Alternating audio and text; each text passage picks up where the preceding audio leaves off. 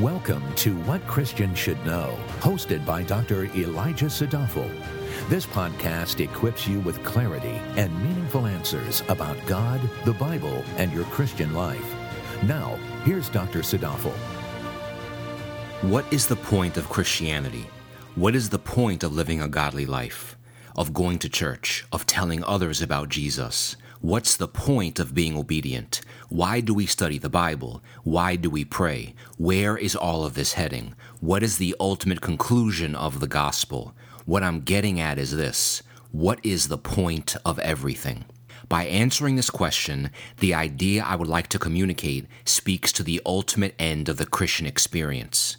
The ultimate end of the Christian experience is not just eternal life. It is not just to be in heaven. It is not just to live a life free of suffering. It is not just to be reunited with your loved ones. The point of everything is the highest, sweetest, fullest, deepest good of everything, and that good is God Himself. The point of everything is to rejoice in and delight in God for eternity. The point of everything is God Himself. To elaborate on this point, I would like to draw your attention to Romans chapter 5, verses 6 to 11. Personally, I've always liked this text because these 6 verses succinctly capture the essence of the gospel. That is, they tell us what God has accomplished for us through Christ. Romans 5, 6 to 11 says, "For while we were still helpless, at the right time Christ died for the ungodly. For one will hardly die for a righteous man, though perhaps for the good man someone would dare even to die. But God demonstrates His own love toward us, in that while we were yet sinners, Christ died for us. Much more then, having now been justified by His blood, we shall be saved from the wrath of God through Him. For if while we were enemies we were reconciled to God through the death of His Son, much more, having been reconciled, we shall be saved by His life. And not only this, but we also exult in God through our Lord Jesus Christ, through whom we have now received the reconciliation." God only had one Son, and that Son was a preacher and a Bible teacher. What did Jesus preach? The gospel or the good news. The gospel says that if you believe in Jesus Christ, a broken relationship with God will be repaired and you will be saved. What do you need to be saved from? The wrath of God. Romans 5:9 states this clearly. Much more then, having now been justified by His blood, we shall be saved from the wrath of God through Him. But is the point of everything just merely the avoidance of a bad outcome? It is not. Verse 10 then says, we also receive the benefits of Christ's perfect life. Romans chapter 5 verse 10 says, "For if while we were enemies we were reconciled to God through the death of His Son, much more, having been reconciled, we shall be saved by His life." But is the point of everything just merely being saved and receiving spiritual benefits? It is not. It is then in Romans 5 verse 11 that the Apostle Paul directs us to the point of everything.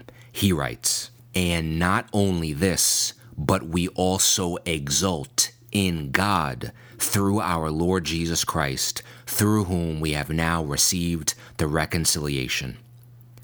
Exult comes from a Greek word that means to rejoice, to boast about, or glory. Why do we exult? Because we are so filled with joy and delight that praise completes the jubilation that we have in our hearts. Why are our hearts filled with joy? Because we exult in God. There is not anything after God, nor is there anything greater than God. The point of everything is therefore the point above which there are no higher points. Romans 5, 6 to 11 tells us that Christ paid the price to redeem us, and after He redeemed us, Christ gifts us with a prize. Christ saves sinners, but after Christ saves sinners, He doesn't just leave them alone. He doesn't give them an impersonal, lifeless gift. He gifts the prize of Himself.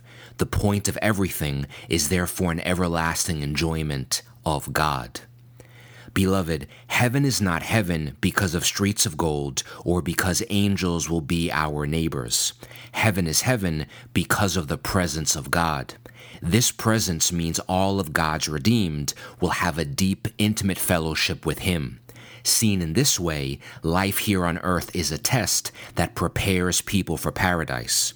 After all, if you don't delight in God now, you won't delight in all of Him forever.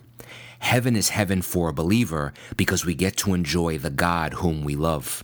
Heaven would be torture for a non-believer because they would be in the presence of someone whom they despise. When I say that in paradise we will exult in God forever, human language is incapable of describing that awe-inspiring experience of joy. Right now, we only have 5 senses that may be filled with a sense of spiritual satisfaction better than when grain and new wine abound. Now just imagine heaven where God's elect have hundreds of thousands of senses and every one of them is saturated because we are continually in the presence of an infinite well of joy, contentment, and delight.